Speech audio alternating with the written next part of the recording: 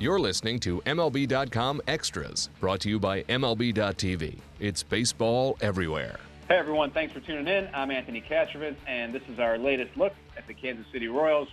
We are looking back at the year that was, the year 2016, where the defending World Series champs weren't able to defend their title. The Royals hit some hiccups from a health standpoint, weren't able to get back to October, and Jeffrey, just one of those years that proves the difficulty of trying to do what the Royals did, 2 years straight, get to October, go deep into October. It does take a toll on a team at a certain point.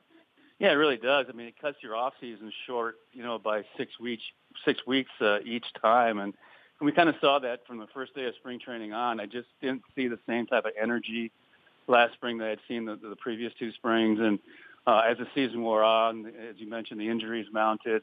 I could see fatigue become a factor. And everybody I talked to this offseason believes that, now having a full offseason, which of course they didn't really want, but they've got it, and they'll kind of restore that energy and get back to their normal conditioning programs. And for guys like Chris Young, Alex Gordon, who are getting up there in age, that makes a difference for them to get into their full off-season programs. And, Dayton Moore and his staff truly believe those guys will have bounce-back years.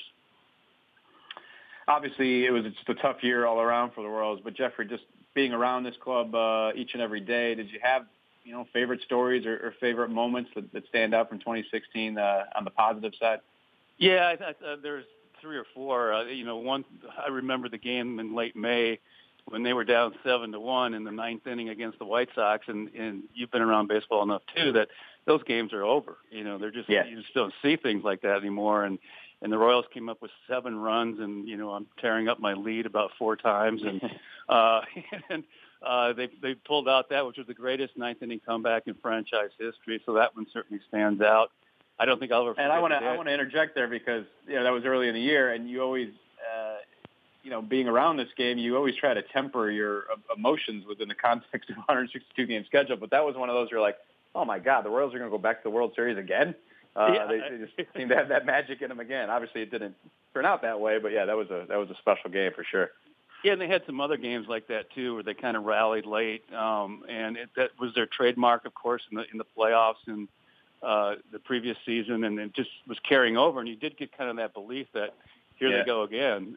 It just didn't quite, manifest itself over the entire season. But another key moment to me that stood out, that kind of epitomized Danny Duffy's comeback, was that game in Tampa where he carried a no-hitter into the 8th inning and was just absolutely dominant. I mean, just overpowering major league hitters, struck out a franchise record 16, and you really saw what Danny Duffy, the emergence of him, and now he's become basically the team ace. So that moment certainly stood out. And we've got to mention, of course, the Rally Mantis, which the team was down and out in August. They had a horrible road trip.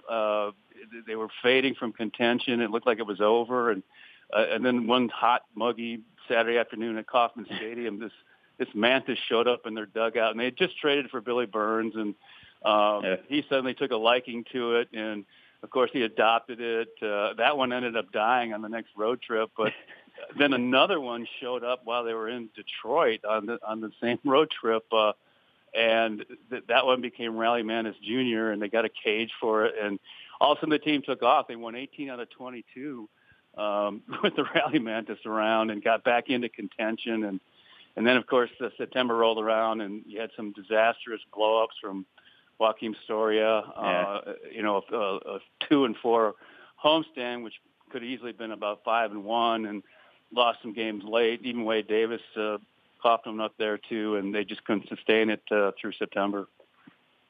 Yeah, well, you got some opportunities for guys. I mean, Chester Cuthbert got a nice opportunity, unfortunately due to Mike Moustakas' injuries, but you got to see some guys step into roles you didn't necessarily expect. Paulo Orlando had a nice year. But I really think you're right. I think Danny Duffy's emergence in the rotation is kind of the big key here. And, there was a guy who was kind of pushed to the margins of the roster during the World Series run, but really reasserted himself in a big, big way. So now he steps into 2017 at the top of things there. And then just to close the year on a happy note, I know it's bittersweet because you part with Wade Davis in that trade, but Jorge Soler's got a lot of intrigue around him. Be curious to see what he can do now that he's out of that Cubs logjam in their outfield. And he'll have a real chance to shine here. Yeah, he's got certainly got a very, very high ceiling. He certainly needs to get better defensively, but that's what their all-world outfield coach Rusty Kuntz is going to be doing with him all spring.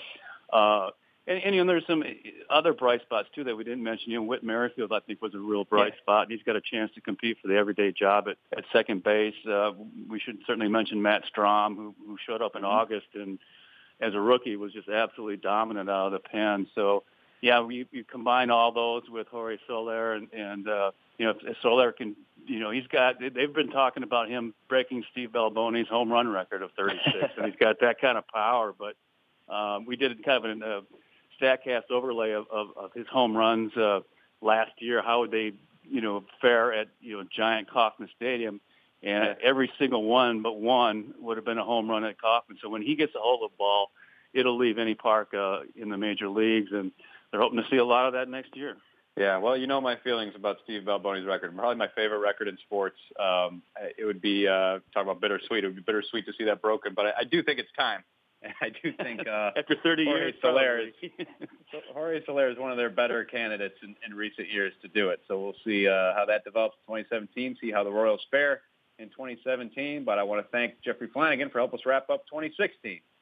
Thank him for joining us. Thank you all for tuning in. This has been MLB.com Extras, Kansas City Royals edition. MLB.tv Premium, the #1 live streaming sports service, is celebrating 13 years. Watch every out-of-market regular season game live or on demand in true HD. Real-time highlights, live look-ins, pitch tracking widget, and more. MLB.tv Premium includes a free At-Bat 15 subscription. Watch live baseball on over 400 mobile and connected devices. Watch at home, in the office, or on the go every night on every device. Blackout and other restrictions apply. Visit MLB.tv for details.